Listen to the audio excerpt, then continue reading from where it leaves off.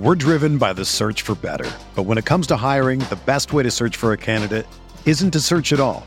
Don't search, match with Indeed. Indeed is your matching and hiring platform with over 350 million global monthly visitors, according to Indeed data, and a matching engine that helps you find quality candidates fast. Ditch the busy work. Use Indeed for scheduling, screening, and messaging so you can connect with candidates faster. Leveraging over 140 million qualifications and preferences every day, Indeed's matching engine is constantly learning from your preferences, so the more you use Indeed, the better it gets. Join more than 3.5 million businesses worldwide that use Indeed to hire great talent fast. And listeners of this show will get a $75 sponsored job credit to get your jobs more visibility at Indeed.com/Blue Wire.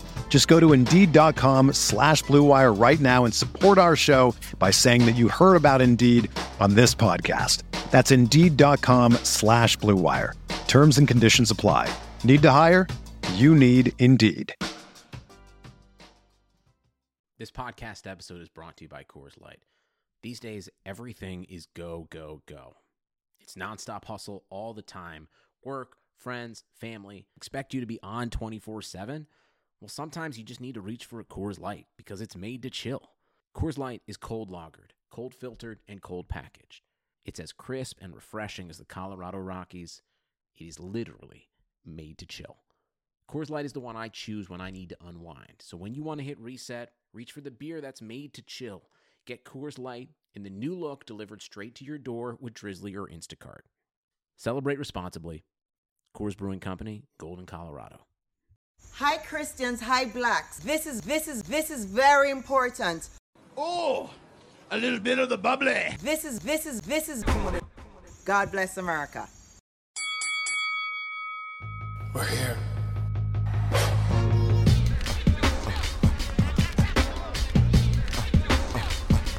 I wish I could give this feeling. I wish I could give this feeling. On the corner. What up, everybody? Welcome to another week of the Corner Podcast. Kel Dansby here, as always, with Mr. A Million Jobs, Andreas Hale, preparing. Well, actually, we got kind of an easy week as far as covering fights. In a couple of weeks, stuff really starts to ramp up with a huge fight in Vegas with Canelo versus Kovalev. And then we have, Deontay Wilder fighting, Ortiz at the end of this. So huge November coming up in the world of boxing. MMA has a huge MSG show that we'll be getting to next week as well. So next week, packed show full of predictions and breakdowns of all of that stuff. This week, we kind of get to just review, talk about a couple beefs that are going on in MMA. We get to talk about a unfortunately, we get to talk about a sad incident in boxing and kind of recap that and some of the dangers of boxing in and out of the ring that have cropped up lately. And then we finish it off with old man Andreas Hale's favorite thing, WWE talk. Because Crown Jewel's a week away, they made some announcements. You were there, sir. You were on the ramp. Yeah, you saw it firsthand. So you were close enough to grab the brass ring. So we're going to ask you about what you think of the WWE draft and their announcement for Crown Jewel, which I can't believe that we're almost 2 years after the first one, and this is still going on. So it's kind of ridiculous. It's crazy. So we'll talk about that all in today's show. Let's start off how we usually do, and that is browsing the Twitterverse for some hot topics from this week. First one being a topic that I missed the cycle, right? So I couldn't jump into the Twitter conversation. I felt like I was behind. I just decided to sit this one out. LeBron James probably could have taken a cue from me. When you miss something, just shut up. But the thing, I saw it on your timeline, was a woman shot by a cop in her home. Surprise, it's a black woman. And we're right back into this again. I feel like it was 2 weeks we were just talking about this. Yeah, man. It's I don't know what to say about this, man. It's once again we have a place where we can't be safe, which is our own home playing video games. A wellness check call from a neighbor just to check because the front door was open and the lights were on because it was an elderly woman. Cop went over there, didn't announce himself, First, it's a wellness check. First of all, why are you showing up in full force is beyond me. But cop didn't announce herself, went around to the back, and shot her through the window in front of her 8-year-old nephew, which is one of the things that's completely lost in this, is that there was an 8-year-old that watched his aunt get killed in her own home. So that's fucked up, first of all. But I don't know how many times we got to talk about how exasperating this is to have to deal with stuff like this. You know, you can't play video games with your nephew. You can't eat ice cream. You can't have Skittles and iced tea. You can't have a toy gun. You can't run away from the cops. You can't do anything. Like, where are you safe in 2019 as a black man in America, or a black person in America? I don't know. And I mean, you know, now they're trying to say that she pulled the gun, which is, I mean, come on, man. Texas is open. Yeah, it's in a home. Person. Like, she can't see through the window. She thinks you're robbing her. That's what I'm saying. Like, if I'm in my house and I have access to a firearm and I hear something in the middle of the night going bump in the night in the backyard, I'm going to go get my gun. So it's afraid that to even come up is ridiculous. But again, here we are. We're in a place where America's not safe. And the issue that keeps coming up that people aren't talking about as much is how young in the force these cops are that are making these critical errors or blatant acts of racism. This cop in particular, I think, was on the force for a year. It's always somebody who's not been on the force that long. And I'm gonna say this real quick because I'm gonna talk about my weekend, because I was sick as hell, and I was watching Boys in the Hood. Now this will all make sense in a second. So I was sick as hell. I had food poisoning, so I ended up watching Boys in the Hood. And I forgot how amazing Boys in the Hood was. And Boys in the Hood opens up with John Singleton citing a statistic that 1 in 21 African-American males will die before they're like 30 or something like that. And that was striking back in 1993 or 2, whatever year Boys in the Hood came out. So when I was thinking about it, I was like, damn, that's not even something we even talk about anymore. No. Because we're getting killed by the cops now. So I was thinking about the movie Colors, because that also came on. And Robert Duvall and Sean Penn are buddy cops. Sean Penn's the rookie cop, and Robert Duvall's the older cop in the neighborhood. And the thing that struck me about Colors, this is why this is all about to make sense, is regardless of what you thought about the white cops in Colors and how they handle their business, who cares? They're on first name basis with the gangsters in that area. And Duvall, it was a buddy system where Robert Duvall was being the buddy to Sean Penn, which was basically his mentor, and teaching him how to deal with the neighborhood. And he knew everybody in the neighborhood. So to circle that around to this conversation, if we went back to a system where we had senior officers who knew neighborhoods like this, and they got a phone call about a wellness check, a cop could have said, "Oh, I know that's Miss Such and Such's house," and immediately diffuse the situation. Yep. And also, if he's riding with a younger cop, he's like, "Yo, chill. What are you pulling out your gun for? I know this person. This is not going to be trouble."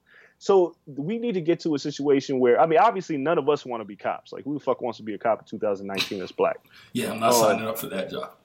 Nah, I don't want to do that. But those that do, and those that are brave enough to do so, it's very important that we start policing our own neighborhoods, because if we're familiar with the people that we're around, because even if you look at The Wire, for instance, they knew the gangsters and they would know, but like, nah, he's not a killer. He's just a petty drug dealer or whatever. Like, if you know the people in the area and situations like this come up, there's not the same level of fear as a completely naive white dude that's like 25 years old, fresh out of the forest, going into the hood and where it's perceived to be dangerous. So we have to get back to that. I don't even know how we get there at this point, but that's the thing that hit me the most. Like, laying in my bed when I saw that, I was just like, yo, we need to get back to a system where cops, like, we are policing our own neighborhoods, because these young motherfuckers just don't know how to do it, and they're going to keep killing us.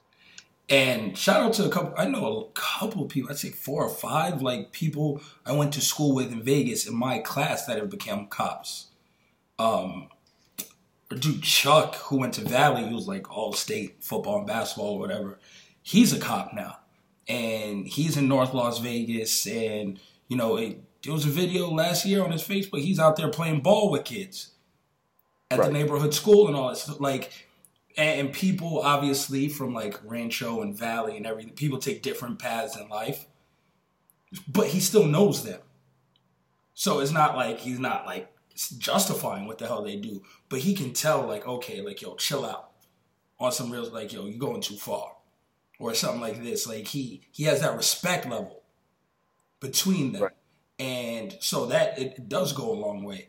But even then, it's just like, okay, I understand there's a shortage of police. So you get people going through training faster. You get people going through the academy faster, out on the streets faster. And they think the answer is putting more cops on the street. Like, hey, we have a violence problem. We need more cops. How do we get more cops? We lower our standards and put more people on the street. That shouldn't be the way it goes. And you really touched on it. There has to be a new model. There has to be a change.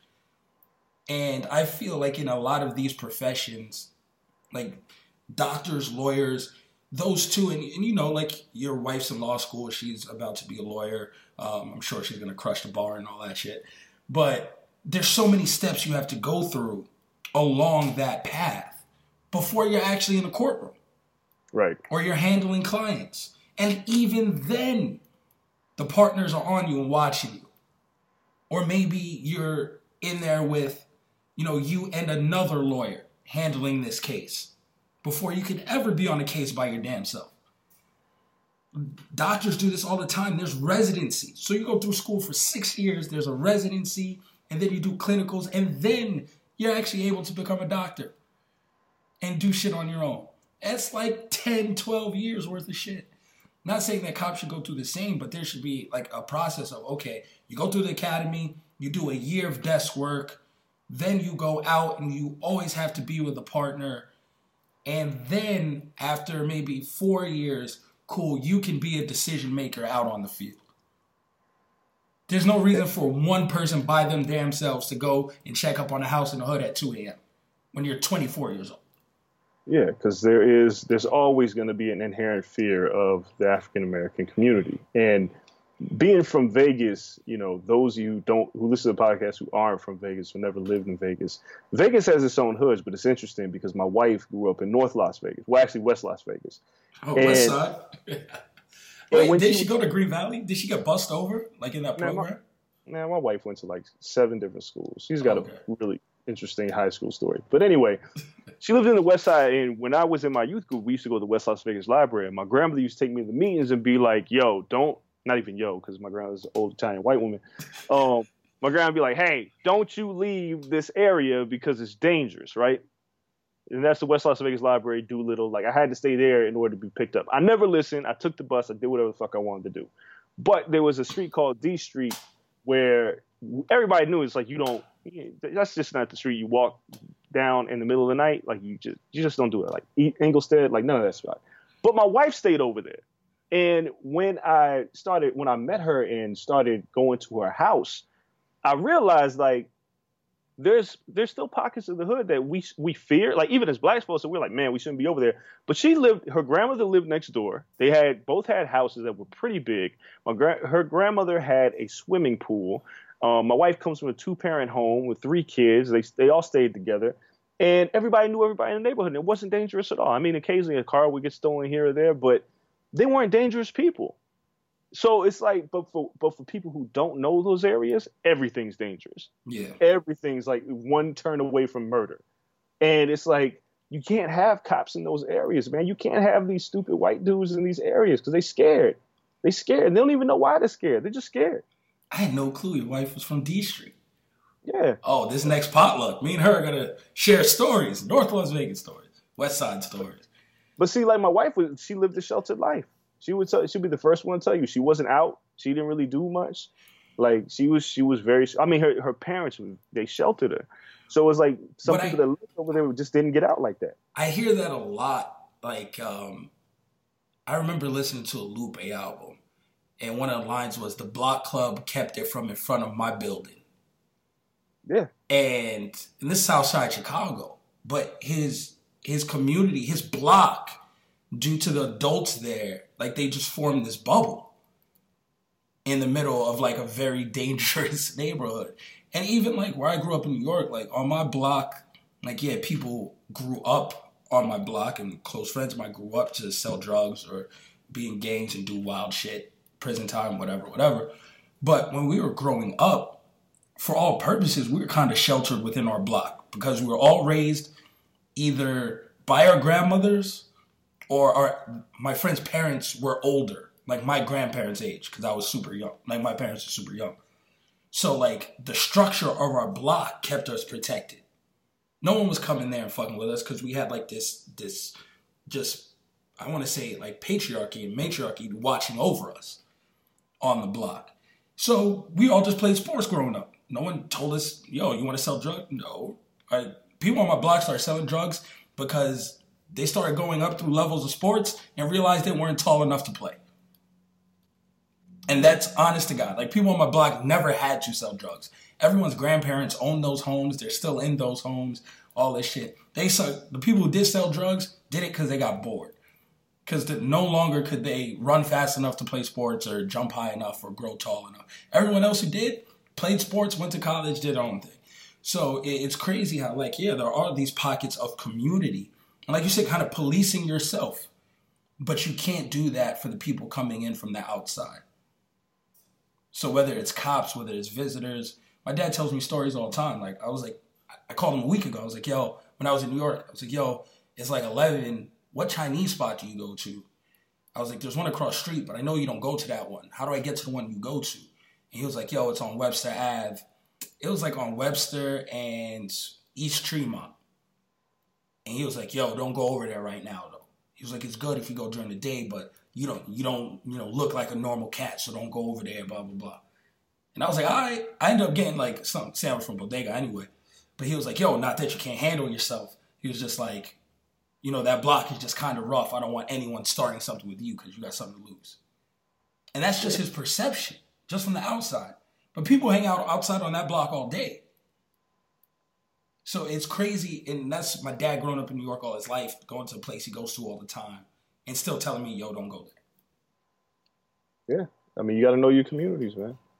So that shit's wild. The biggest thing, even with this topic, before we move on real quick, that I want to touch on was, is this problem getting worse, or do we just have more access to news? It's a good question. Because this is our third time talking about this, I swear, in 6 shows. It is because we have a greater access to news. Because, I mean, you can only imagine what it would have been about if there was social media when, like, Amadou Diallo happened, or, like, a lot of those Rodney situations. King.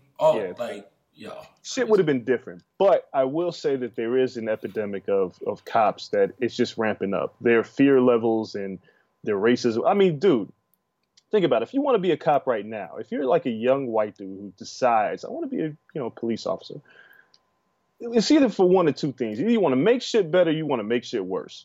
It's not really, I don't think anybody goes into this thinking that, I don't know, man. Like, I feel like that's what it's always been, though, right? Like, either you want to make it better, like, even, like, say, put the 80s and 90s. Like, people want to make their community better. I know a lot of people who say that's why they got into it, right? So, like, you grow up in New York all the time. You see crime in your neighborhood when you're young. You want to make it better. You got the Batman complex. That's the only way you can do it. You feel like that gives you enough power to make your community better. Cool. Or you were picked on, bullied, or just a jerk, you like picking on people. You want to show people that you got big nuts, and this is a career where you can walk around and do so. Because you got a gun and you have incredible amount of power on people who are organically afraid of you. So I feel like those have always been the two options. Yeah, but I think it's a little bit deeper than that now because it's such a major news item. That I think the idea of being a cop now as a white man in America comes with an automatic perception, especially from black people, like, we don't fuck with you, for one. So either I'm going to work hard in those communities to show them that I do care, or I'm working extra hard and overtime to really show you I don't give a fuck about you. And I feel like that's kind of where we're at right now. With a lot of cops, from rural areas and getting these gigs, it's like they come in with the reeking of fear already. So it's like it's nothing good is going to come out of this. Yeah. So I don't know, man. It's a mess, but I do think that the cop situation is worse because we do have an access to news. So I think they kind of go hand in hand. It's that heightened paranoia, kind of. Like, yo, the whole community, the whole world is against us now. Yeah. So they turn and kind of feed off of that. So that's true. So they do go hand in hand. One thing that this heightened level of access has given us is more access to Kanye West, Dre. Jesus Christ, really? Yep. You were sick. The brunch gods betrayed you over the weekend. You went from posting a bottle of your champagne from your wine club of the month to being bedridden for 2 days. So I was like, ha, ha, ha. And you were taking shots at me for my Yankees. So I felt no remorse for you over the weekend. But in the midst of that, Kanye West showed up at Howard Homecoming. Yes, he did. For his Church of Kanye or whatever the hell that is, Sunday service. It was a Saturday. He did Sunday service on a Saturday. And the crowd could have been deeper. Let's say that. Could have been deeper. But there was still a shitload of people there. Is it to the point where black people are forgiving Kanye? Like, cancel culture is a myth, right? Like, at this point? Yeah, for the most part. Like, so, all right, so I went to an HBCU, and at Morehouse was the first time that I experienced black people from all walks of life. Like, young black Republicans, like being black from Republicans at Morehouse? Oh, fuck yeah. Like, there's all walks. I mean, you got to think about it. It's not just a certain group of, people like me. What I found out is, like, there's just more people from different walks of life, but they just happen to be black. So black Republicans, black conservatives, black activists, like, everybody's there. See, yeah, so, I always just thought, and that's still me, like, I guess that's my level of ignorance to this day, and way too much a different world. But I always thought, like, it was just a bunch of woke black people at these schools. Nah, man, it's not. And, there's a mixture there. But my issue is, like, seeing this is that, again, y'all was so pissed off when Kanye said slavery was a choice. The only place you should have walked that fucker was to a goddamn African American studies class. That's the only place you should have went. Like, there's no reason you should have been out there performing some co-opted gospel music to try to get your attention. And then he grandstands y'all and says that I thought I was canceled. Like, word? Like, he mocks him. He really does. And y'all out there, and I'm saying y'all as a general term, but hooping and hollering because it's fucking Kanye West. Like, dude, the best thing we can do to Kanye West when it comes to this is ignore him. Yeah. Like, when he shows up, don't go out there. Like, some people go out there and boo. No, don't even do that. The worst thing that could happen to Kanye is him showing up somewhere and nobody's there. Yeah. That's the worst thing that could happen. It's like pro wrestling, right? People booed Roman Reigns. Like, no, who cares? He's getting a reaction. The worst thing you could do is be quiet. Yeah, so that Kanye's whack, man. Like, I don't even... Again, it's an indictment on the people who support Kanye. Kanye's going to do Kanye things, so whatever. But it's an indictment on people who claim to be... And it's not even just the Kanye thing. It's like, if you claim you're down for the cause, and if you say, I don't like Candace Owens, like, not even Kanye West. I don't like Donald Trump. I don't like Candace Owens. Or the chick who is in our intro this week, who you had a beef with on the timeline, who said, hi, blacks, vote for Donald Trump.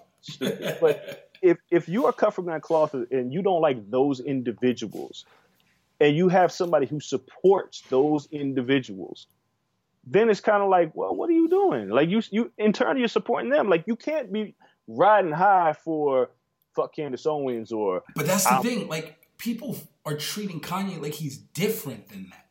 He ain't different. He's stupid. That's the point, man. Like, people forgot he was rocking the MAGA hat by now. Like, now he's just church Kanye, and that whole MAGA gimmick is behind him. It's really like he switched pro wrestling gimmicks, and people just rolled with it.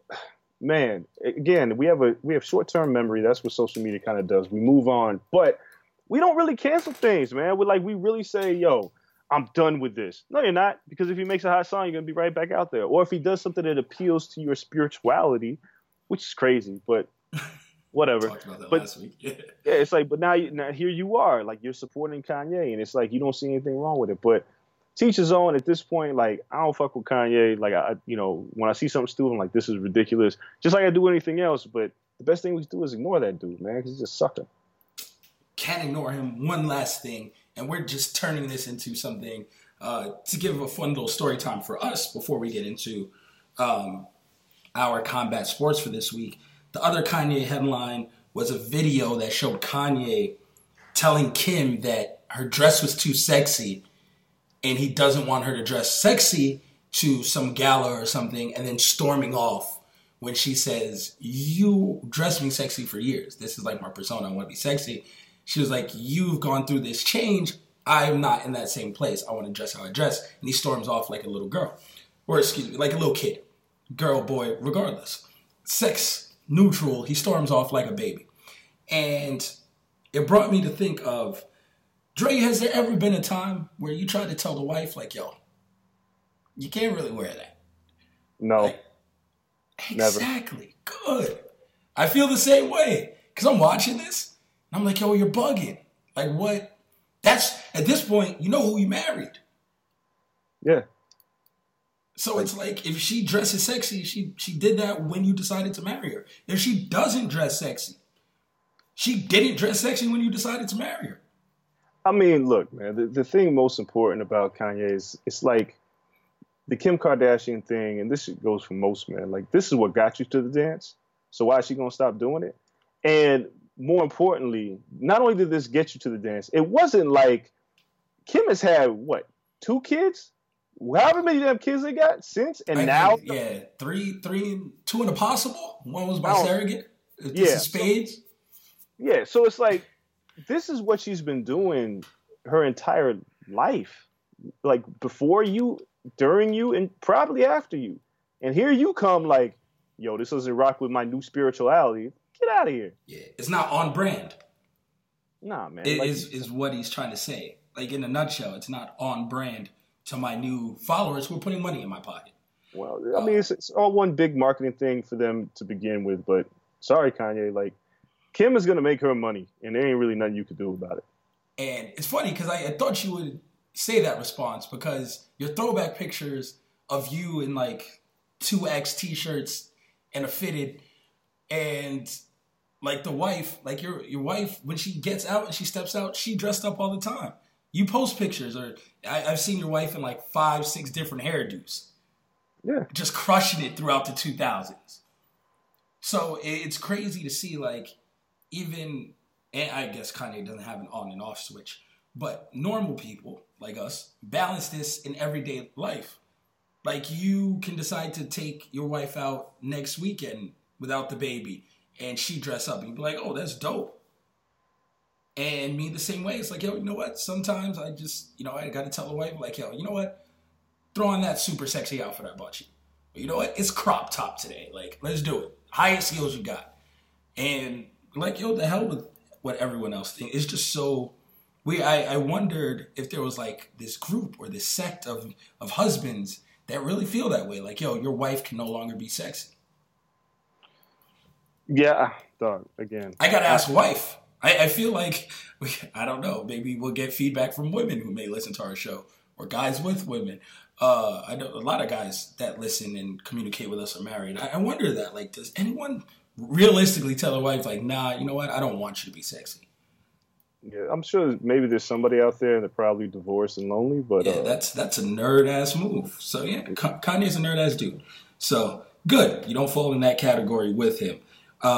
Let's switch over to combat sports, because we're going to take this from a Kanye, our beef with Kanye, to the hottest beef in MMA. And that's a nerd in the best of ways, Israel Adesanya, versus John Jones, in which I think they're going to work themselves into a shoot. Yeah. This shit is getting crazy. Adesanya's post today was hilarious, where he's checking out like the new Lambo, and he's like, oh, I think I might go run over a pregnant lady later. Hey, man. And she was like, oh, shots fired. And then he puts out an Instagram video. Was like, yo, I used to sleep under the cage to save on gas getting back and forth to the gym. You hid under the cage from USADA. Like, he's bringing out the big guns. I mean, you kind of have to. Look, man, John Jones is playing a weird game right now, because you're the best fighter in the world, and Israel Adesanya has been in the UFC for less than 2 years. For you to even respond to him the way that you have, it should be above you. Like, this should be above you. You should just be like, no, like, you should be respectful and just be like, yo, the kid still got some work to do. Maybe eventually we'll fight. That's really should be it. But now you're making Adesanya, you're making his day. Yeah, you're making him something bigger. It reminds me of Conor McGregor, Jose Aldo. Yeah. Where Jose got so out of character, he built McGregor into this giant thing. Even in his head, he built McGregor to a level where in the end, it ended up biting him in the ass. It's just stupid because, look, man, this is a podcast, and I know a lot of people, like, I'm fascinated by the different walks of life that I've met that have listened to this podcast. But we're two black guys, right? And we're two black guys who respect the culture and the community. And I'll go on record in saying that I don't trust John Jones with the culture. So yeah, I mean, that's fair. Yeah, so when it comes to Israel Adesanya, I'm always going to ride with him because I just feel like he's one of us. So when John comes out and says these things, like, I can't take away from the fact that the man is an excellent fighter, but I don't fuck with him as a human being. So instead of letting your skills do the talking, you're jumping in this cornball area, and it's just like, yo, this don't work. Like, for black folks, we're like, nah, man. Like, John might still beat his ass. Don't get me wrong. John, I think, is still the best fighter on the planet, arguably the greatest MMA fighter of all time. But I'm not rocking with John on this. Arguably, nothing to say. It's not over yet. It's not over yet. It could fall off a cliff tomorrow. That's my or he could do some shit where it ends tomorrow. Like, if everything stopped right now, John Jones is the greatest MMA fighter on the face of the planet. Yeah. But it hasn't. At some point, we could have said the same thing about Anderson. At some point, we could have said the same thing about Fedor. Exactly. So when it comes to skills, I'm going to ride with John Jones. But when it comes to people I want to see win, I'd like to see John get his head knocked off by Adesanya. So when he does this dance and talks shit, and it's like, dog, you are pathetic as a human being. You've done a lot of whack shit. So when you coming out here and picking a fight with a new kid on the block, you just look desperate. And you shouldn't be that because you used to be the young dude on the block. Relax. I don't know if it's purposeful. Like, right? He is a guy running out of opponents. He's running out of marquee fights, matchups, money fights. This might be his best chance, but now he's still gambling that Adesanya is going to win for 2 or 3 fights. Yeah, like Adesanya ain't moving up to light heavyweight no time soon. And John's got a huge size advantage when it comes to Adesanya. Oh, insane. And Adesanya is not small for that division in terms of length and height. But in terms of size, yeah, I don't know how much bigger Adesanya can get. Yeah, I mean, they're close to... And it's funny because they're close to the same age. So, Adesanya, I believe, is 31 or 30 or something like that. Close to the same age. But when it comes to experience, John hasn't beat. But it's just like, John, relax, man. Relax. And now you're just going to get put in the spin cycle. Because Adesanya's going to let these rounds off, and I'm going to laugh the entire time. The entire time. But John stays relevant. Because honestly, what's his next fight? Who's his next fight? Is he watching this UFC Boston card coming up and hoping that Chris Weidman wins? I mean... Because Reyes was supposed to be the next guy. Reyes might be the next guy. Yeah. Actually, Reyes will probably be... I mean, Reyes, Johnny Walker, like, there's guys knocking down John's door. The heavyweight. But, John, focus on what you got to do. Don't worry about it. He just won his title. Yeah. I mean, but it's fun. And John recognizes the money. To me, to Adesanya, this is nothing but a huge compliment. This is John saying, you know what? This is not only my biggest threat, but the guy who can make me the most money. He's the next star. So it's time to hitch my wagon to Adesanya. So it's not a dumb thing. Let's take a look at the fights from last weekend in the UFC. We had UFC Tampa, pretty much the main card. We had Joanna and Jacek versus Michelle Waterson. Joanna looked like the old Joanna, even though she had the crazy Nutty Professor style foot by the end of it, which didn't even fit her body. It's black and blue. It's gigantic. That shit was crazy. Yeah. So the main thing is she made weight, and it makes me wonder, like, what the hell was this all about? Like, she made weight. I feel like it was kind of whack. I'm not going to say maybe it's mind games. I don't. If you're Michelle Waterson, you're over here thinking, I might not even fight this chick anymore. It might change your entire game plan. Yeah. She made weight. So what was this all about? From Joanna's explanation throughout the week is that she wasn't losing weight. for an unknown reason, like she usually does. I mean, I don't think she's ever missed weight yet in her career, but the pounds weren't coming off as she anticipated, so she wasn't sure she was going to get there. She got there comfortably. She made champion's weight. But with that,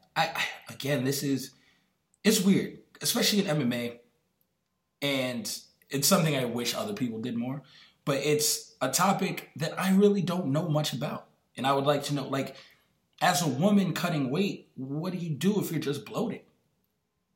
Like, and you can't control that shit. Like, what if just that's the time around your calendar that your body isn't cooperating? And you're bloated and you tell the UFC, like, yo, you know what? This fight just so happening to fall on this week, I might not make it. Like, that's some real shit I'm thinking. I mean, I think it is too. It's just, it's a weird dynamic because women's bodies are different. And I mean, the fact that she made weight, it's just, I don't know, because when the fight finally did happen, because she did make weight, it still looked like you had a straw weight who could potentially be bantamweight versus a woman who could potentially be an atom weight. Yeah. Like, there was a distinct size difference between the two. But yeah, man, I don't know. Especially when it comes to women. I mean, I guess it's true because I would definitely not be okay with this if it was a guy like a week ahead of time was like, yo, I'm not making weight. It's like, what? Like, what? Well, then cancel the fight. And then he goes, well, don't cancel the fight. I'm going to make the weight. And then you make the weight. It just feels like, it's like we're playing games here. But in Joanna's case, because I did see her say that, she was like, I wasn't dropping the weight. And then she was determined to make the weight. She made the weight. I don't know how to deal with that shit. Because I just know if you're the opponent and you're like waiting to find out if this person's going to make weight or not, that's crazy. I don't know. No, it's bananas. It's something, I don't know how they handle it. So I'm giving her the benefit of the doubt on that one. Because I don't know. That might be an actual problem in weight cutting in women. So who knows? And then we have Mackenzie Dern on this card, who came back after, 2 months after giving birth or something crazy? 4 months. 4 months. That insane. And she was in the best shape of her career. To the point where she was like 123 days out. Yeah. So, yeah, I don't know. And she ran into a striker that she really couldn't solve, but she didn't look horrible in her return. No, she made weight. I mean, again, everybody from Serena to all these other women are amazing creatures. And, the woman who had broke the track record. Oh, yeah. What a great story that was. Crazy. It's just like, women are amazing creatures. As a man, like, I know men be talking about how tough we are, but come on, dog. No. I watched my wife give birth. Fuck that. And to think that Mackenzie Dern gave birth, breastfed, and was back in the octagon in 4 months, that's nuts. Was it a long labor? I've never seen a long labor. My wife's labor wasn't long. Oh, okay, crazy. Good, yeah. Like, all my kids, the labor entire thing was 3 hours.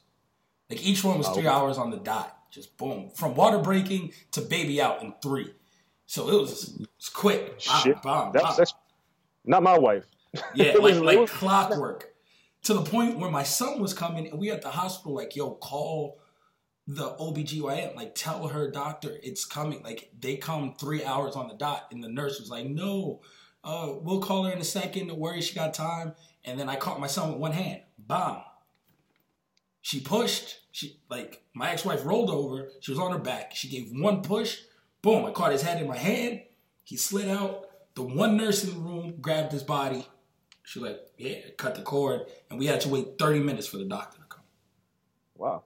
Yeah, wild shit. But we knew it. Like, boom. And then my ex-wife just had a new baby, and I think she was in labor for like 19 hours. Shit's weird. Can't even call it. So, that's crazy. Yeah, women are amazing. Who knows? But you know what? They were kicking ass this past weekend, so they were definitely the highlight of last weekend's card. This weekend, we have UFC Boston. Which, is this the wait, there's like some milestone coming up, right? Like the 500th card or something crazy? Yeah, the 500th show is coming up. Is that this? No. No, I think they're at 497 with this particular show. Oh, okay. So but you know what? I don't care. You don't celebrate the little milestones like 500. That's a pretty good number. But you know what milestone I'm gonna celebrate? When these fighters get paid fairly. That's a milestone I'll celebrate. Well, we're gonna be waiting a while for that one. Yeah. We have Dominic Reyes versus Chris Weidman in the main event. Chris Weidman's not fighting in New York, so you know what? The guy got a chance. That's half the battle, right? Get him the hell out of New York. It's just not kind to Chris Weidman. Reyes is a beast. Weidman's moving up for the first time. I'm going to pick Dominic Reyes, but it won't surprise me if Chris Weidman wrestled the hell out of him for 5 rounds. Yeah, I'm going to pick Reyes only because Weidman just has not looked good in his past 4 fights. Yeah, the chin is shaky. Yeah, and it just feels like, it doesn't feel like, it's what it is.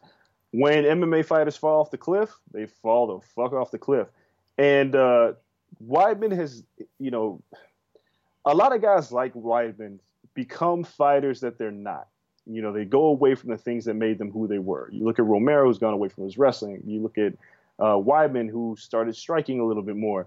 Because they have success against lower level fighters, but then when it comes up, and then you stop relying on what got you to the dance, and now you're not as good at it anymore. Weidman talked for years about his vaunted grappling, and we've never seen it. And at this stage of his career, it's like if you get in a striking match with Dominic Reyes, you might get knocked out. So more than likely, I'm gonna go with Reyes. I'm gonna go with a guy who's younger, who has momentum. He's coming off a fight that wasn't so great, but he's got a lot more to prove right now. So I'm gonna pick Dominic Reyes. I'll say stops him. I feel like Weidman. Imagine this: Weidman and Rockhold are both essentially washed up. Yeah, which is crazy. Weidman, Rockhold. Is it weird to say Anderson Silva is the best fighter out of the 3 right now? Not yet. I think the guy went the distance with Adesanya. Yeah, I think that was. That was respect, but still. He did, but Weidman's still better than Anderson Silva. Maybe they'll fight again. Yeah, I don't know. At this point, I don't know. It's crazy, but yeah, I'm picking Reyes. Yair Rodriguez versus Jeremy Stevens, the rematch after the eye poke. I think Stevens is so pissed off it's going to do him in and get him knocked out. I think so too. I think Yair would have beat him the first time. Yeah. So there are dangerous fights for Yair Rodriguez. This, I don't think, is one of them. I think this is a good matchup for him. No one's going to take him down. No one's going to bully him like we've seen. Who was that? Frankie Edgar. Exposed him. That was it. And just bullied him in the octagon. So that's not going to happen. We've seen him versus Korean Zombie, where he landed that nice elbow after he was probably going to lose on the cards. But that was really good. So I think this is a good fight for him. We have Greg Hardy again on the television card. I expect Greg Hardy to get a knockout. Sooner or later, they got to feed him to someone, right? Yeah, he's talking big shit now. So big shit. Feeling himself. You got to feed him at least to a vet. I do want to see him fight Walt Harris. Walt Harris is fighting on the main event of one of these fight night cards. If Walt Harris wins, I think that's the fight to make. Because I like that. Big ticket. Big ticket got heavy hands, too. Exactly. And I'm at the point now where I'm tired of hearing Greg Hardy talk. So get in there and fight somebody that's worth fighting, because you're not as good as you think you are. Unless you can prove me wrong. So do that. Yeah, I don't mind that. That's a good matchup. That's pretty much it for this card. We have Macy Barber on this card. Macy's good. Macy's good. ESPN, we put out the top 25 under 25 MMA. And when I was at work, this came out like beginning of this week, and it's striking how thin MMA is under 25 compared to boxing. Yeah. Crazy. Eye-opening. Like, number 1 on the list was McKee from Bellator. As it should be. Well-deserved. And then Macy was, like, 3rd, and the shit drops off a cliff. Like, on this list still is the karate dude who went to 1. What is his name? Sage Northcutt? Sage Northcutt. Still made the list. Top 25 under 25. Mm. Yeah. Is Aaron Pico on the list too? Aaron Pico came in at like 13. Yeah, MMA is just it's a different beast, man. Guys peak much later. Boxing, it's not the same. That's what I was thinking, right? It's just when you have that in MMA, it's not built for people under 25. Like, it's such a weird list to make because you look at Robbie Lawler. He came in like a world beater, and then all his talent, he fell off, got his ass kicked for a while, came back and was a champion. So you don't know when it's going to click. It went AJ McKee, Sean O'Malley was number 2. Damn. Right? And then Edmund, who's pretty good, but he's actually coached by Edmund, Ronda's coach. So head movements, that scares me. Nasrat's is cool, German-born fighter. Aspen Ladd is on here in the top 5. Macy Barber was 6. Jimmy Crute 7. So you look, you're going down the list. Song Young Dong, who is cool, but 3 losses already. It gets really thin. You get to people where people don't know who the hell they are. Aaron Pico 4-3 at 13. Angela Lee's at 14. Criminally underrated. Yeah, I mean, it took a lot, when she tried to win a title in another weight class that she just clearly wasn't ready for. Yeah, and she ran that back. She just got her revenge, last week? Well, yeah, she defended her title on one last week. So against the champion she had lost to, dropping down, trying to become a double champ. And she looked great. But I think these MMA lists, it's kind of weird because, like in boxing, if you do a 25 under 25, and off the top you got like Teofimo, you got David Benavidez, you got Kurt Stevenson, Devin Haney. There's a ton of guys, and a lot of them are in title contention already against upper crust names. They have fights coming up. In MMA, we're still doing this based off of potential. Like, we're still looking at Aaron Pico and saying he's got the potential to turn it around. Yeah, but we'll see. Yeah, it's just weird, man. That jumped out to me right away. Like, damn, like MMA is thin under 25. But then you have a guy like Adesanya who decides to start MMA at 29. Yeah. So it's like he would have never made any of these lists. You have Olympians that are going to the Olympics in 2020. And then as soon as they're done with that, they'll be 24, 25, and then starting MMA. Guy like DC who doesn't start until he's 30. So you have guys that go through full college careers. And, Penn State and Oklahoma State and Minnesota and Arizona State, like all these, a lot of the top fighters do that in college, and they have to train for a couple of years. So under 25, that shit's just, it's a crazy list to think of. 25 through 30 is a more accurate list in MMA than under 25. Which is bananas. Let's switch over to boxing, which starts, on a horrible note with the death of Patrick Day. I believe you guys announced it first. Yeah, it was our card. It was the undercard of the Usyk fight. I was actually watching that fight against Conwell. And for those who haven't seen it, I mean, obviously everybody's heard about it, but it wasn't a fight where Day was getting destroyed. He was losing the fight heading into the 10th round. But it wasn't one of those fights that you want in trouble. It wasn't a fight where it wasn't like the fight, and I can't think right now, the UFC card this past weekend where dude took so much punishment and ended up getting knocked out. That was crazy. I'll find and after the first, I forgot. I can't even think. But the guy came in on late notice, I know that, and then ended up whipping ass. Yeah, so and it's funny because these two fights were literally like 5 minutes apart, their finishes. Because I was watching both. But I was watching the Patrick Day fight against Chris Conwell, and I was just like, nothing happened. And then it was like a swift left hook, dropped him, and he went down, and Day went down really hard. Even still, nothing alerted me to the fact that this man's life might be in danger. Yeah. It wasn't until he didn't move for an extended period of time, because that's what you usually look for. You usually look for them to eventually sit up and, regain their consciousness. The doctors come in, but it didn't happen. And, they loaded him in the gurney, they put oxygen mask. So we were getting, over at the Zone, we're getting information from Lou DiBella, from Matchroom, finding out what's going on. And we knew it wasn't good when they were loading him into the gurney. He was seizing on the way to this hospital, emergency brain surgery. Passed away yesterday, which was Wednesday. It's a tough year for boxing and death, and it sucks because I know in the fighter meetings with Patrick Day, he talked about how his mother didn't want him to fight. And then this happens. And there's two things, because you never want to see anybody lose their life doing something they love. And there's also going to be the critics who are going to immediately come out who don't like boxing to begin with, that say this is why this sport shouldn't be happening. And that shouldn't be the case. It's a unique situation. If we want to talk about, like, if you don't like boxing because you don't like the barbaric nature of it or what have you, to each his own.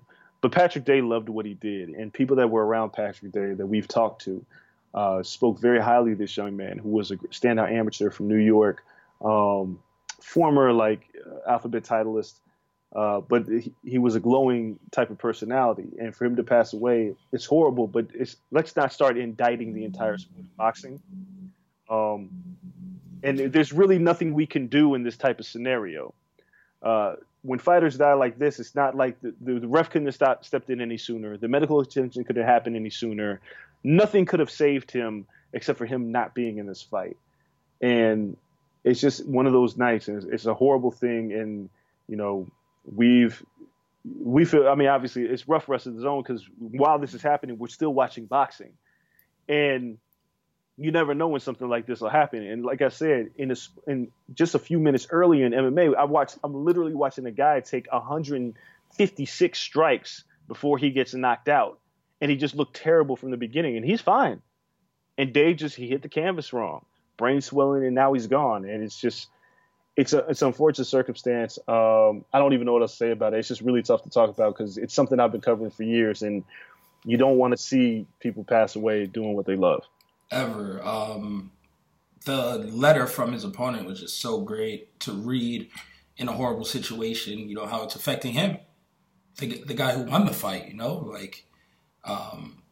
who was also a good up-and-coming boxer, and to see that, it's crazy how many people it is affecting, and something, you never can plan for.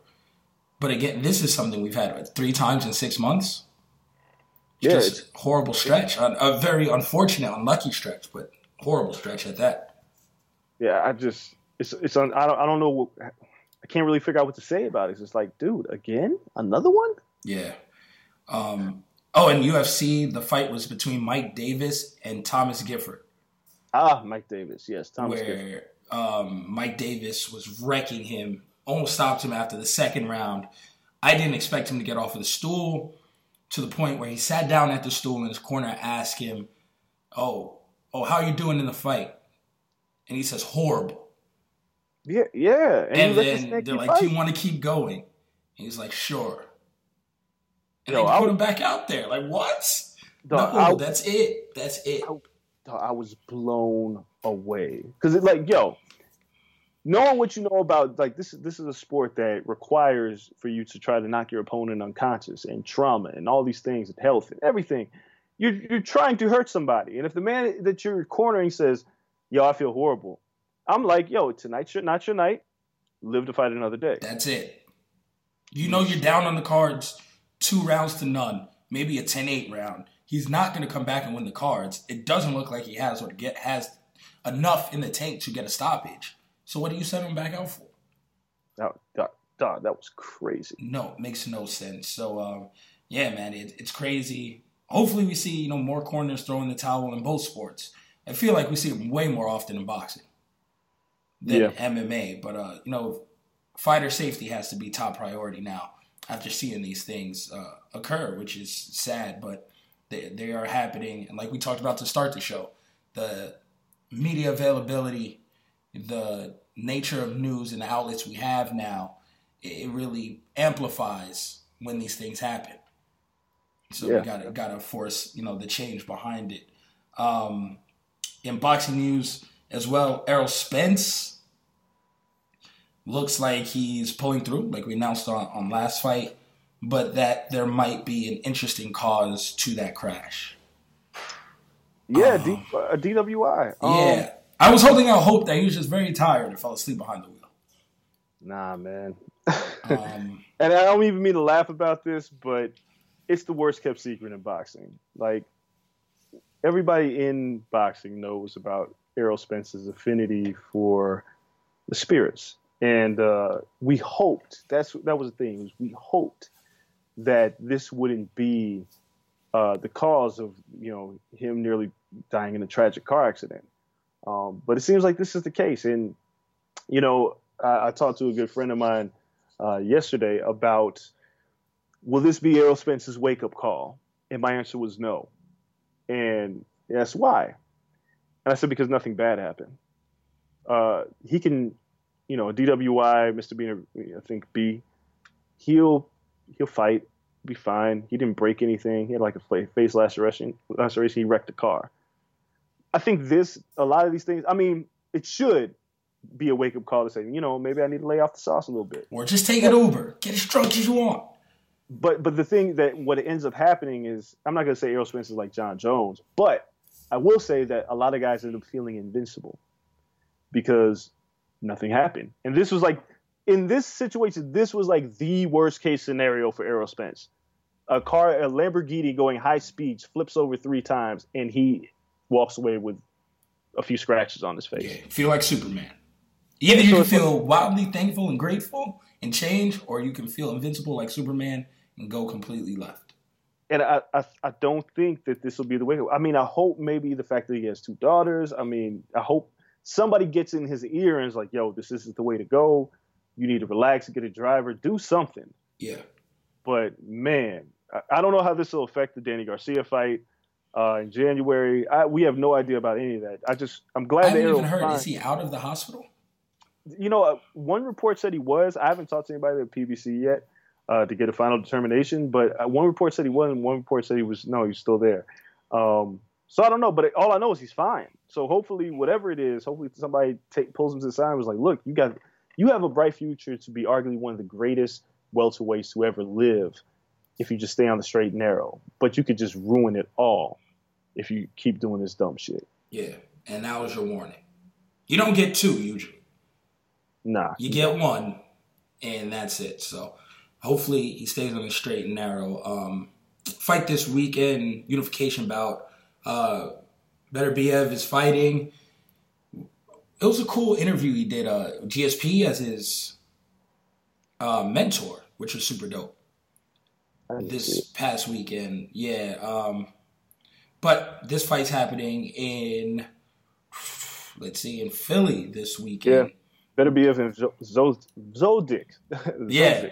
And it's I learned how to spell that this week. I was very proud of myself. But it's one of those things where it's like, I'm not going to say this is not the Canelo sweepstakes. It's the Kovalev sweepstakes. I feel like if Kovalev were to win, he'd fight one of these 2. If Canelo were to win, probably not. So he still has to stay in the division. Canelo's not going to fight one of these 2, so it's probably Kovalev. Damn if you do, damn if you don't. Yeah. Yeah. So it's like it's Kovalev or broke. Because the other title holder in the division, Dmitry Bivol, was not fun to watch this weekend, and it was just like, nobody really wants to fight this guy. Obviously it's the zone, it's a bunch of shit. But this should be a really good fight. Chavez Jr. is coming back. Oh God, it's not confirmed yet. Okay? I don't know. This guy just keeps getting fights. Yo, I don't know if anybody. There's a picture of Chavez Jr. that's floating around the internet that's very recent. He looks like he's 60 years old and terrible. Yo, his father looks in better shape. It's crazy, but it's nepotism, man. Like Chavez shouldn't have been here in the first damn place. He never took this sport seriously. But yeah, so this unification fight is the only real thing going on in boxing this weekend. Before we start rolling in. We got another week where I think Shakur Stevens is the following week. Then we have the Canelo Kovalev fight, but nothing really to talk about too much on the boxing end of things. No, so we can dive right into pro wrestling because nothing imminent this week, so we can kind of look back. WWE had the Crown Jewel presser last week, and you were there last Friday talking to Paul Levesque, making it feel big and a spectacle. And it wasn't the, let's say, fight night presser atmosphere I expected. it was a little bit different. Everyone was a little more humble. It was weird having one-on-ones. The face-offs, I guess, were okay. I'm not excited. And it's weird to say because Tyson Fury's in it. And it's cool. And he's going to make a check. And it's going to make the Wilder fight in February bigger, which is what's best for business for me and you. But I'm not excited about this run. And Braun Strowman, you ruined his career, Dre. You single-handed. From the moment you said he was the Big Show, they've booked him exactly like the Big Show. And this is his Mayweather moment. You've ruined his career.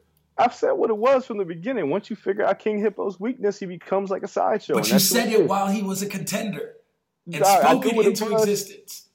I knew what it was. But, all right, so let's talk about it. So we announced Crown Jewel, and I'm at the press conference. It was a cool little press conference out here in Vegas. And, you know, I talked to Triple H. I talked to Braun Strowman. I talked to Tyson Fury. I talked to Cain Velasquez. Talked to everybody. So I have my takeaways from this. One, because Triple H, the one thing that nobody asked, which I thought was crazy, and I talked to him about that day, and I put out a story about it yesterday, is we don't know what the stipulation for this match is. Like, one thing Triple H says, it won't be a boxing match, which is obvious. But he's like, we're still working out the particulars of the match, because when you have – the thing is, this is a car accident waiting to happen. Because Braun Strowman is not like the greatest wrestler ever, and Tyson Fury's never wrestled in his life. So unless it's a no DQ match, I don't understand what we're doing. And Tyson Fury and Triple H have both made it very clear to me that Tyson's not here to throw a few punches, collect the bag, and leave. That there's going to be some sports entertainment going on. But these are two gigantic men, one who has a fight scheduled in February, who is still nursing a healing cut over his eye. I can't foresee this match being entertaining. Maybe they find a way, but I just can't see this unless there's like some wild stipulation. I just don't know. I don't know what the hell I'm about to watch. Tyson Fury can't take a bump. Maybe he takes a shoulder block. Like, is he going to take the finisher? He's going to win. What's his finisher? His finisher got to be the knockout punch. It's good. But and there it is. Like when Big Show wrestled Akibono at, I think, WrestleMania 21 in the sumo match, right? But Big Show wrestled a sumo match and lost. So it was kind of like, all right, well, fine. You went into his realm and you lost. Big Show then wrestled Floyd Mayweather. The common thread here is the Big Show, obviously, because that's who I'm comparing Braun Strowman to. Big Show wrestled Floyd Mayweather. With one boxing glove. Yeah, well, yeah. And Floyd, you know, in the build-up, punched him in the face repeatedly. But there was this tremendous size difference between Floyd and the Big Show where it became an attraction. Floyd and his henchmen against Big Show. Nobody really knew who to boo or cheer. It was weird. This is different because Tyson Fury is like the same size as Braun Strowman. And Braun's gimmick is get these hands. What is your gimmick when you get knocked the fuck out by Tyson Fury? Because that is what is going to happen. His hands are better? Like, I don't know. What is this? I don't know. It has to end in some weird DQ, right? False finish. Just them battling to the back. Like, everything about this is going to be awkward. From whatever the punch that Tyson Fury throws that lands and knocks Braun Strowman out, that's going to be awkward. To Tyson Fury pinning Braun Strowman this entire thing is going to be awkward for the enjoyment of Saudi Arabia and those of us who will be watching on the WWE network in the middle of the day because we have nothing else to do with our lives. We can agree that it's not going to be good. There's no outcome that is going to make this good. No. And it's like, for me, this is all of my world's colliding. This is quite literally everything is pro wrestling, and those of you who try to trademark that shit, get the fuck out of here. But everything is pro wrestling. Like this is all those worlds colliding. But that doesn't mean it's good. Like this doesn't necessarily mean it's going to be good. I can't foresee this being good. I just don't see it. No, yeah, sounds better on paper. Yeah, I don't know how. Strowman should walk in. Fury realistically should punch him once, knock him out, get the pin, and walk out, and then sing. Yeah, well. I mean, I don't know. No one should take a bump. It's just going to get ugly. You're going to put him through a table? I don't even know. I don't know. But then you have this Cain Velasquez Brock Lesnar match, right? Which is now for the title that Cain doesn't even know which title is for because in a presser with, I think it was on ESPN the other day, and he said for the Universal title on Ariel's show. He said, I can't wait to fight for the Universal Championship. when in fact he's fighting for the WWE title. No, and the funny thing is, Kane's a wrestling fan, so He is.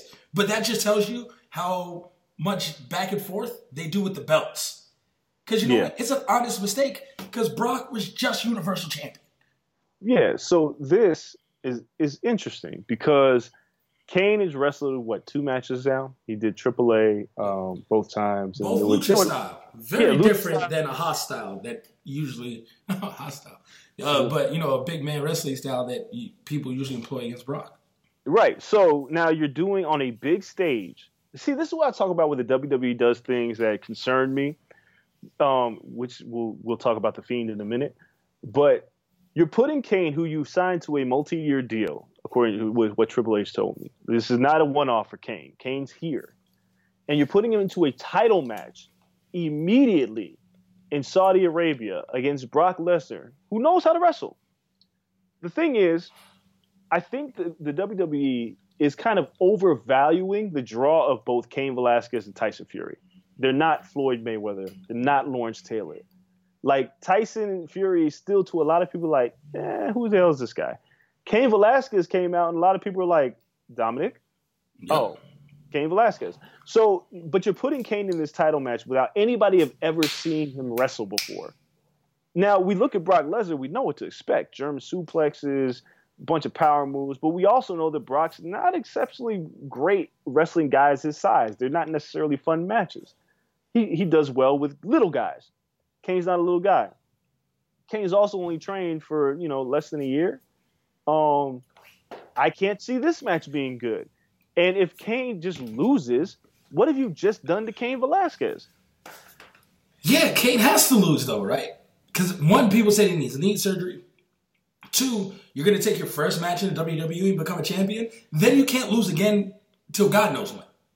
Because if you beat Brock out the gate, who's going to beat you?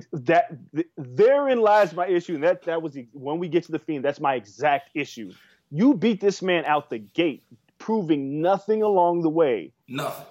Now it's like you're the champ, but the only place to go is down. Because the WWE has too many goddamn shows, too many pay-per-views, and you can't just hold the title hostage. So if Cain Velasquez were to beat Brock Lesnar, it's like, I can't foresee Cain Velasquez having a bunch of matches with other people that are going to be fun to watch. And WWE that I disagree on. I think I don't know his level of wrestling, but I think a Daniel Bryan, I think a Samoa Joe, people who kind of work like a shoot style, can get very good matches out of him. See, in a feud, if you want to do it that way, and he can win. Now, you're not valuing those guys, but much like them versus Brock, they can make that work very well. But see, here's my issue.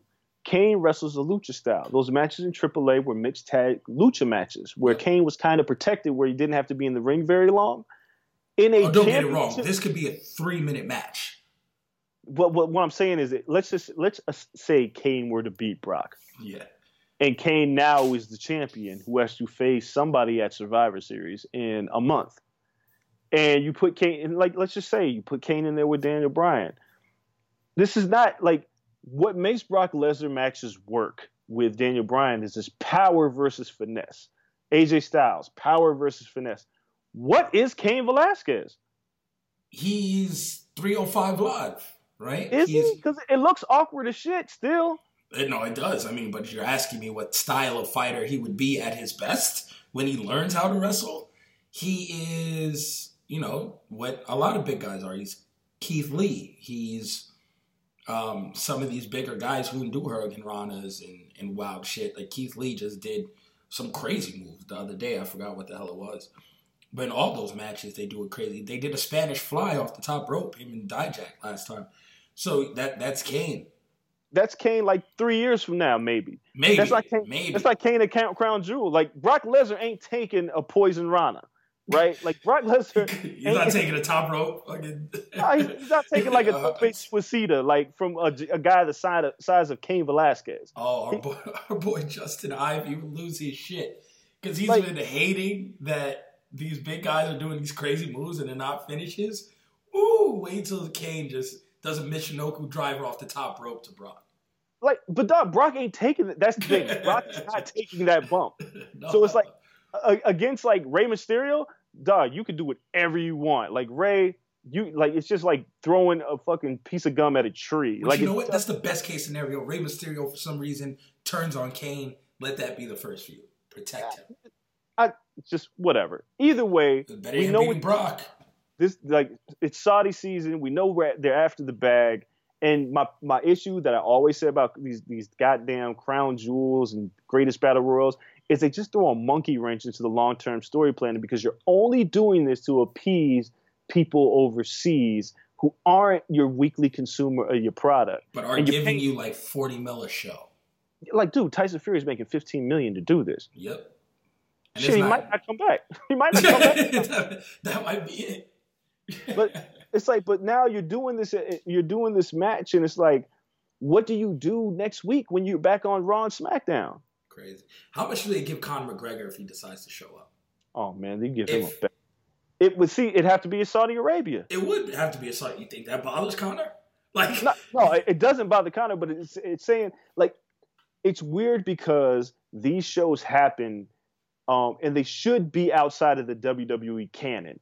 Like, they shouldn't affect storylines, but now because they spend so much time promoting them in their weeklies. Which I don't understand. If you're getting the bag anyway, why are you promoting them heavy? Why are you booking it? Just have it an offshoot like Beast in the East was. Yeah, like, for real. Or Starcade they have. Just a random offshoot, random matches. There's no purpose in the storyline. Like, just book the match. I don't need the week. Like, I didn't need that contract signing with Tyson Fury trying to break the pin on Raw. I don't need that shit. No. I know it's about to happen. You could do like a radio remote interview or some shit like that. You could try them out on ESPN, but don't make it part of my WWE storyline. The show's already long enough. Yeah, just throw the match card out there, a cool little graphic, and let it ride. Yeah. Just show up and watch. That's it. Just mention it. Like, you don't need to devote story time to this. But alas, they think they do. I'm going to watch anyway. Why? Because I got shit else to do at 11 o'clock. So it is what it is. Then we have the WWE draft. This format was a dub. Like, it didn't work. You had the war rooms, which was just the same two clips. It rolled out over like 2 days. It seemed cheesy and fake. They were going for a real sports feel and did it the fakest way possible. All right. People have seen me rail this shit on Twitter. Now, again, man, like, I watch this shit, so I like WWE. But they just really do dumb shit. And this draft was the epitome of stupid. And I said last week, if you're going into a so-called war with a rival promotion, you put your best foot forward.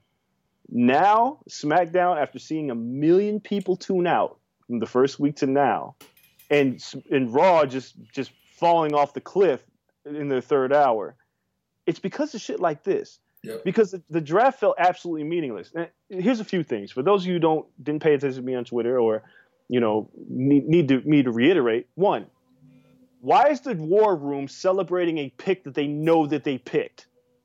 This was the most ass backwards thing I've ever seen, because what they should have had, my thing is, you should have had a green room with the wrestlers. And when the wrestlers got the call, they should be celebrating getting picked, not the War Room, because they made the goddamn selection. Like they did in 2016 when NXT people watched along and like cried. It was genuine reactions. Yeah, like that. It should feel like that, because like, listen, man, we've all played sports. If I'm playing, like, we've all played kickball. If I'm picking my kickball team and I have the first pick and I see the homie and I pick him, the homie's like, yes, you picked me. I'm not like, yes, I picked you. That's not how this shit works. No. That's not how these War Rooms work. And they were corny as hell. You can show them being disappointed at a pick. That's different. Exactly. You lost somebody. You can show them maybe taking someone off of the board. Like, there's so many real ways you can work it. Like, say Sami Zayn interferes in a match Nakamura is having, an IC title match. And you have SmackDown say, you know what? Due to his character, we're taking him off the board. And you scratch and you send someone up, they scratch Sami Zayn's name off the board. Now, okay, cool. That's some real life shit. Your actions dictate what they are doing during a draft. Or you win a match. You win, the second match on the card, Ricochet versus whoever. And you have Raw get on the phone immediately. Boom, boom, boom. No, you know what? We need Ricochet right now.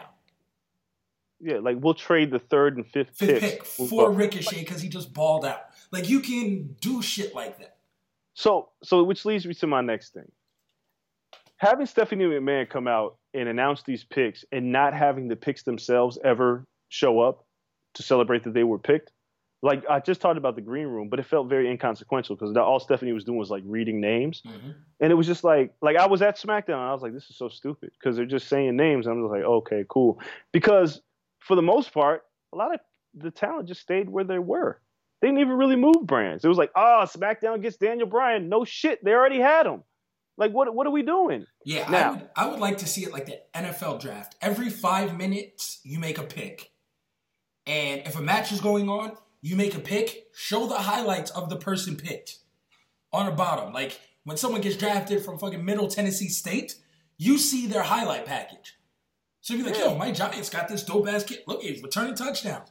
Show that in the bottom if the match is being made. You do the bigger ones between matches, and you say, with the third pick in, the Raw SmackDown draft, SmackDown selects, and then you have Braun Strowman on there. And then you have Braun Strowman's reaction. In the background, you have someone super tight that he got drafted ahead of him. Looking gloomy and plotting on him. You show Strowman's highlights, him flipping shit. You have him come out, shake Stephanie's hand or Triple H's hand. Cool. When somebody gets, say someone's in a feud, let's say Becky Lynch, she gets drafted, she come out to shake the hand. Boom. She gets hit by a chair from Sasha. Shit like that. Or, dude, or have somebody get drafted and not want to go to that brand and be like, I'm holding out. Yeah. Like, you know what I'm saying? Like, do the hats, have them come on stage, all that shit. Like, they didn't do any of this. But now here's my third thing, and this is like the worst part of the draft. The picks made no fucking sense. Everyone stayed where they were. Is it no, me? It's not that. It's not that. It's the order.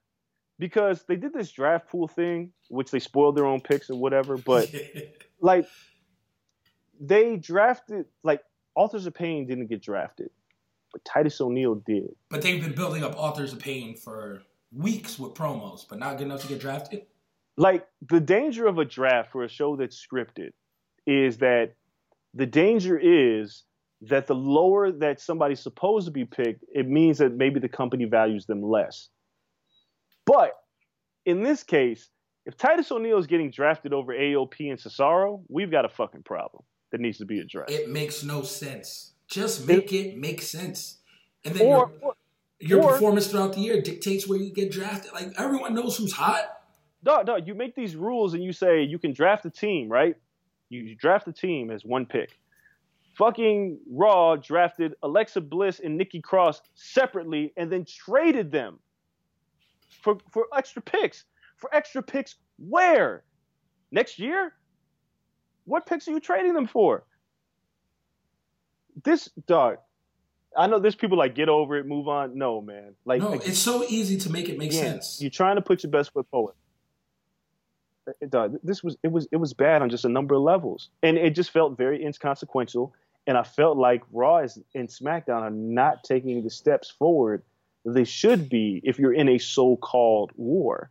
They're on cruise control, and they're just, all you're doing is opening up the door for people to go, you know what? I'm going to turn to this AEW shit. And fortunately, there's NXT that makes Wednesdays absolutely enjoyable in the fastest 2 hours of my life because the two best wrestling programs come at the same time. But Mondays and Fridays are just not important anymore. Yeah. It's ridiculous. And I don't know how to even suggest that it turns around. Bischoff got the axe already. He's a scapegoat. Come on. He's like the fall guy on it, right? Like, so, but now you have Pritchard, which we have 3-4 years of podcasts of Pritchard talking about how bad the product is and how he would book it. Yeah. Now it's time to do that shit, right? You would think. Like, we have an example of someone saying, this is what's wrong, this is what needs to change, this is how you make it better. Now he's in charge, quote unquote. Well, therein lies the problem. Quote unquote. We know who's in charge. Yeah. Nothing's going to change. Not until he dies. And it's grim, but it's the truth. And even then, I don't care if it changes 10%, Dre. 10% is a lot better. I just wish Vince McMahon understood. Like, you're not helping the company anymore, dog. Where do the shareholders stand in this? It's publicly traded. How long until you say, we've changed every aspect of this, Vince, and we're pretty sure you are the problem. You have to step down as a creator and just be a board man. When do shareholders say you are hurting our bottom dollar? Well, I think it happens, because you had really nothing to compare it to before. So when WWE's like doing whatever rating they're doing, the WWE can blame it on the MLB playoffs. They can blame it on Monday Night Football. They can blame it on cutting the cord. Yeah, blah, blah. You can blame it on all these things. The one thing you can't blame it on is a rival competitor. You can't say, well, this brand's doing better than what you're doing, so what's going on here? Now, if AEW climbs in the ratings and stakeholders are looking at it and they're going, well, the ratings are down, but theirs are going up. Now you have something to compare it to, and now you can ask questions. Because now Vince can't say it's because of Monday Night Football, or it's because of streaming, or it's because of this. No, it's because you got a bad product. But you need a product out there to show people who aren't invested in wrestling like we are. They're just investing in ratings, and all they care about is to see the numbers and how many million people are watching it. So the excuses are like, all right, fine, you're still pulling in better ratings than something else we could put there. But then when they start looking and say, well, this company's doing better, now there's questions like, well, what the fuck are you doing wrong? Because you gave me all these goddamn excuses, but this company's doing fine. Yep. And this company's growing. And you're headed the opposite direction. So that's what I want to see. And listen, I watch AEW every week. So my vote counts, and hopefully it pushes them.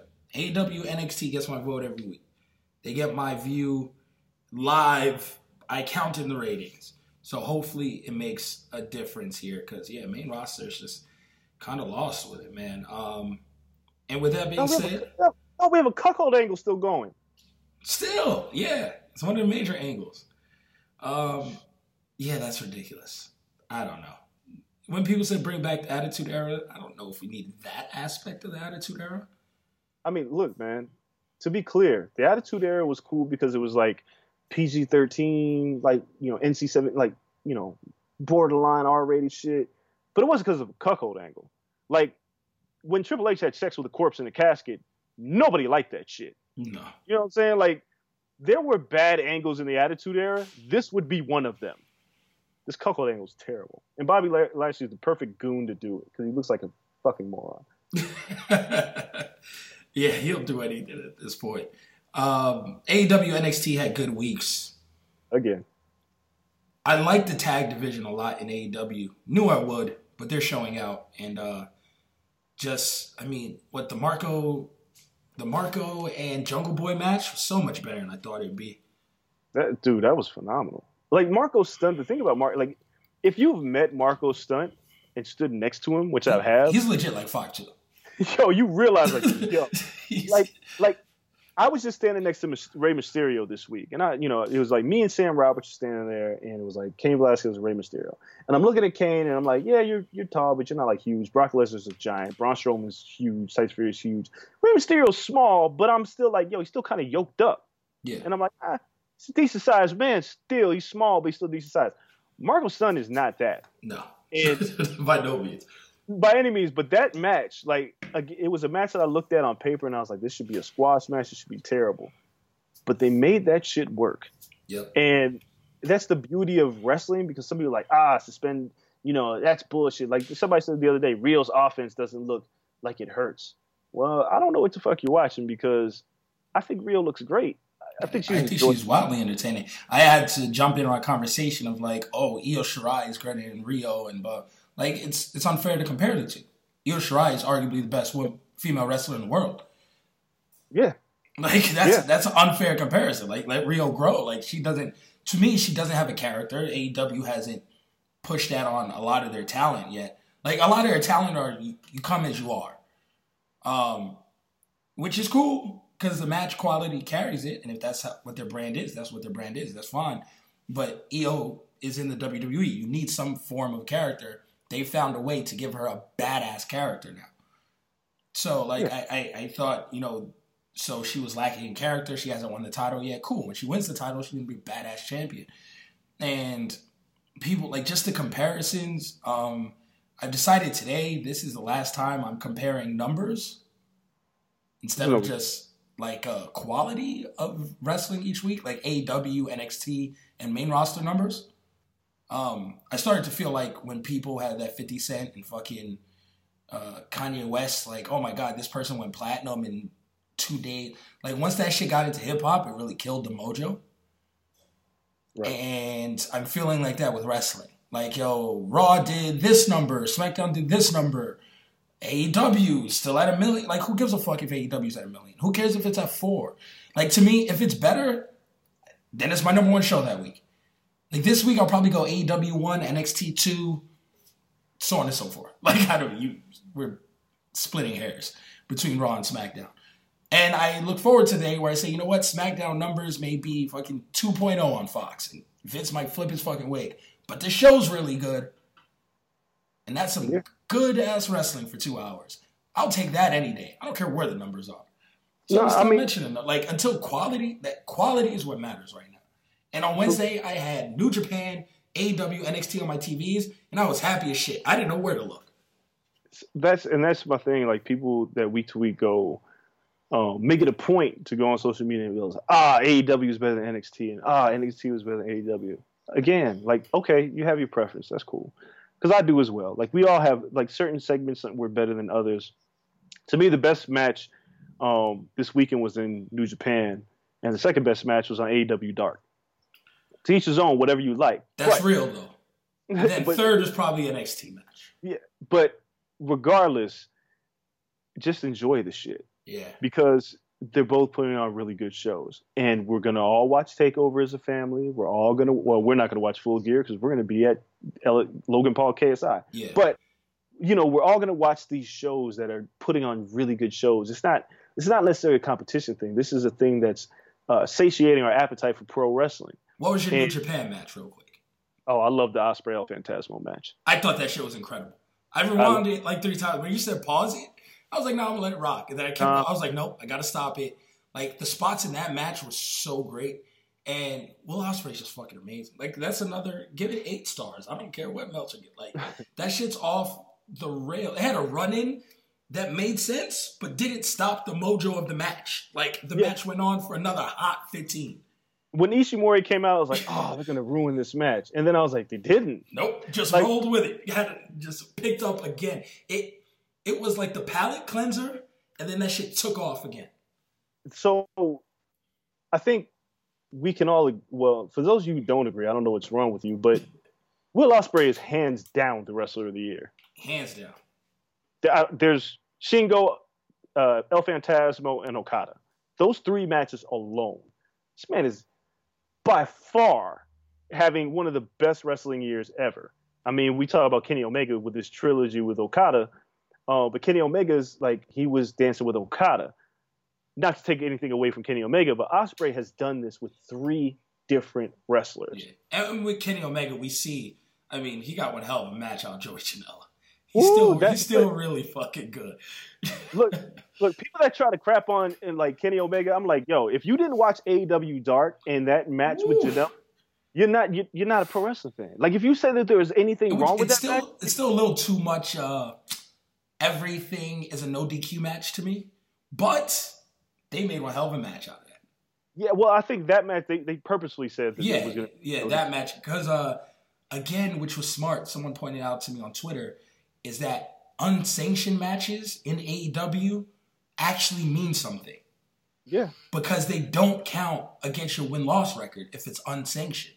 But win-loss records matter so much that if you have an unsanctioned match, it actually means you can go balls to wall, because if you win or lose, it doesn't matter. Dude, listen. That genius. I mean, this is like, again, what NXT and AEW are doing on Wednesday nights is what I felt like when I was watching the Monday Night Wars. Because again, me and my good friend and went to college together, Ramon, we used to go to the dorm room. We used to make sure we were there on time. We flipped back and forth like maniacs. And we never really said like one show was better than the other. We just was trying to find the moments in between these shows. It wasn't until like WCW completely fell off the table that we were like, all right, I ain't watching this shit no more. But this feels like that again, because I'm like, when Ciampa comes out, I'm like, yo, I need to watch Ciampa. And I stand for Io Shirai, so I was like, I don't care what's happening. I'm watching Io Shirai wrestle. Or the Jon Moxley, Pac, Hangman Page, Omega match. I was like, this is great. Like, there was just so many. The Keith Lee, Dijakovic match. I'm like, yeah, like I'm watching all the matches, and I'm Punishment like, Martinez had a good match. We're still calling him Punishment Martinez. I don't right? know his real name. Can't help it. Like, what is his new name? I forget it all the time. Damian Priest. Priest. Yeah, it just reminds me of From Dusk Till Dawn. People are like, what is his character? He's a vampire from Dusk Till Dawn. Like, he's clubbing and shit, but he's also dark. That's the only thing that comes to mind. Or Spanish vampire in Brooklyn.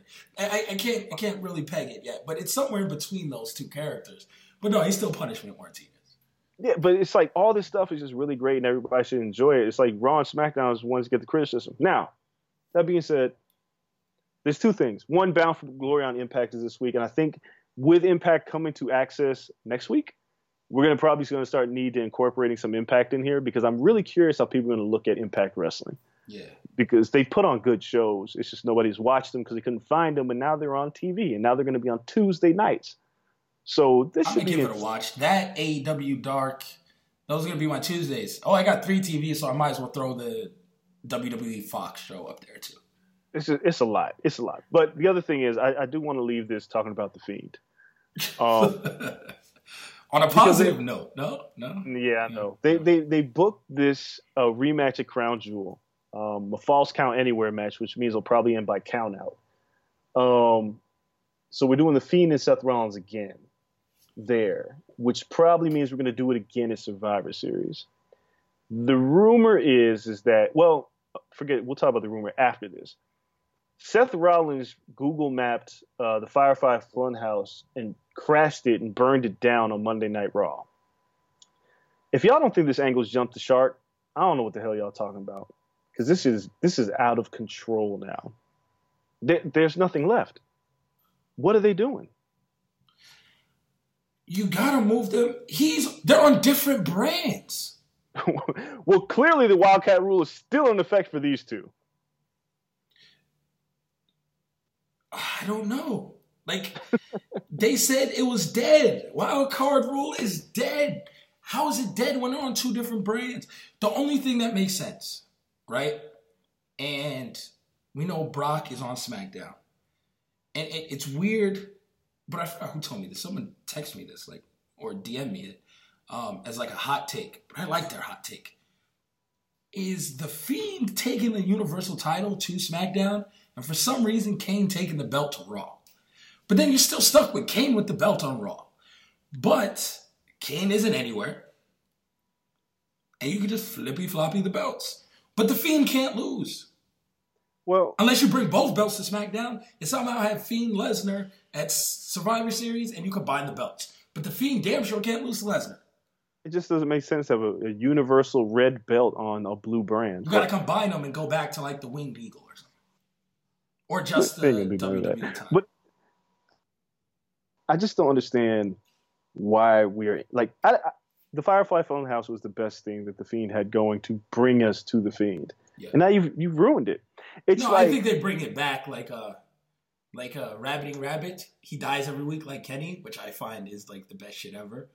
But I think the Funhouse is actually like in Bray's mind, so you can't burn it down. Like, I think it's all a figment of the Fiend's imagination. So I think it comes back. That everybody else can see?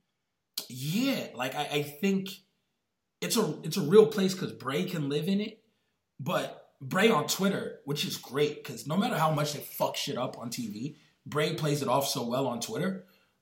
When they had him do the Hell in a Cell thing, like he posted a gif of like him laughing, which was hilarious. And then this week he was like, Seth, I forgive you. Like, you know what? I understand you're just upset. He was like, someone else might not forgive you, but I forgive you.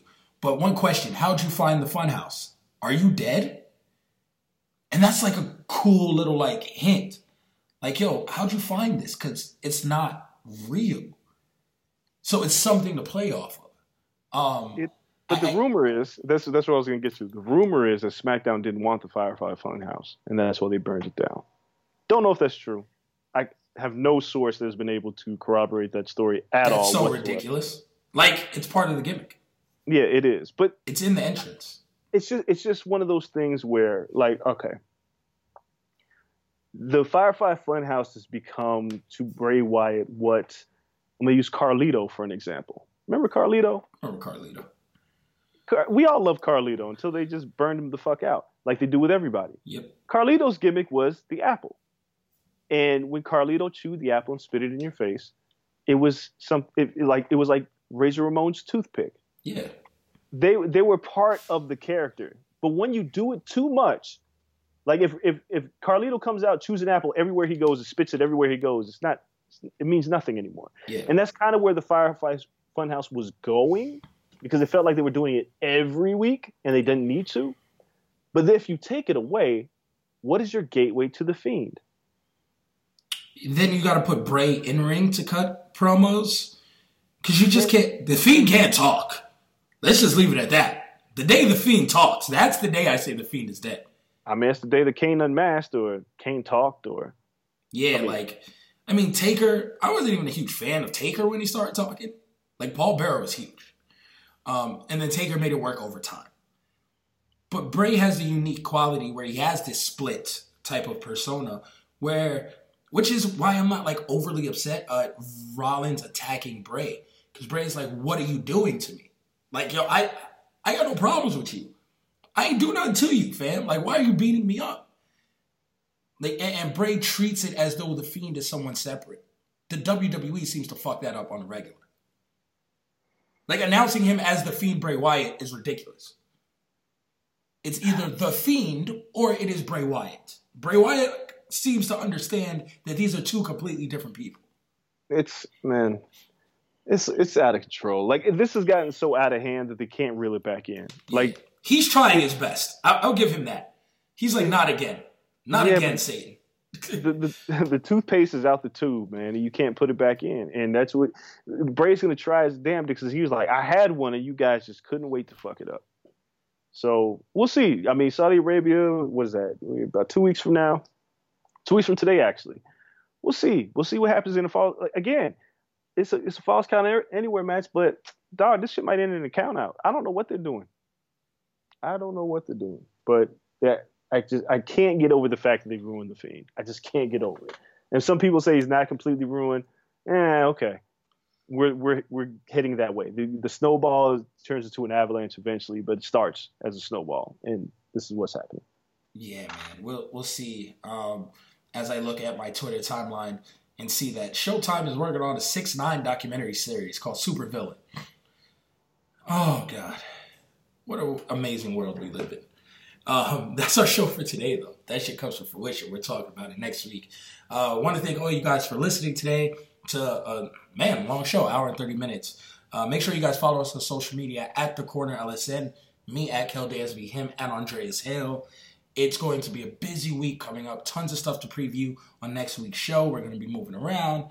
Getting ready to cover fights in Vegas and then watching the Saudi Arabia WWE card and tons of UFC coming up. So make sure you guys stay tuned. Tons in the world of combat sports and whatever other fun stuff you find on Twitter. Until next time, though, we're out. Peace.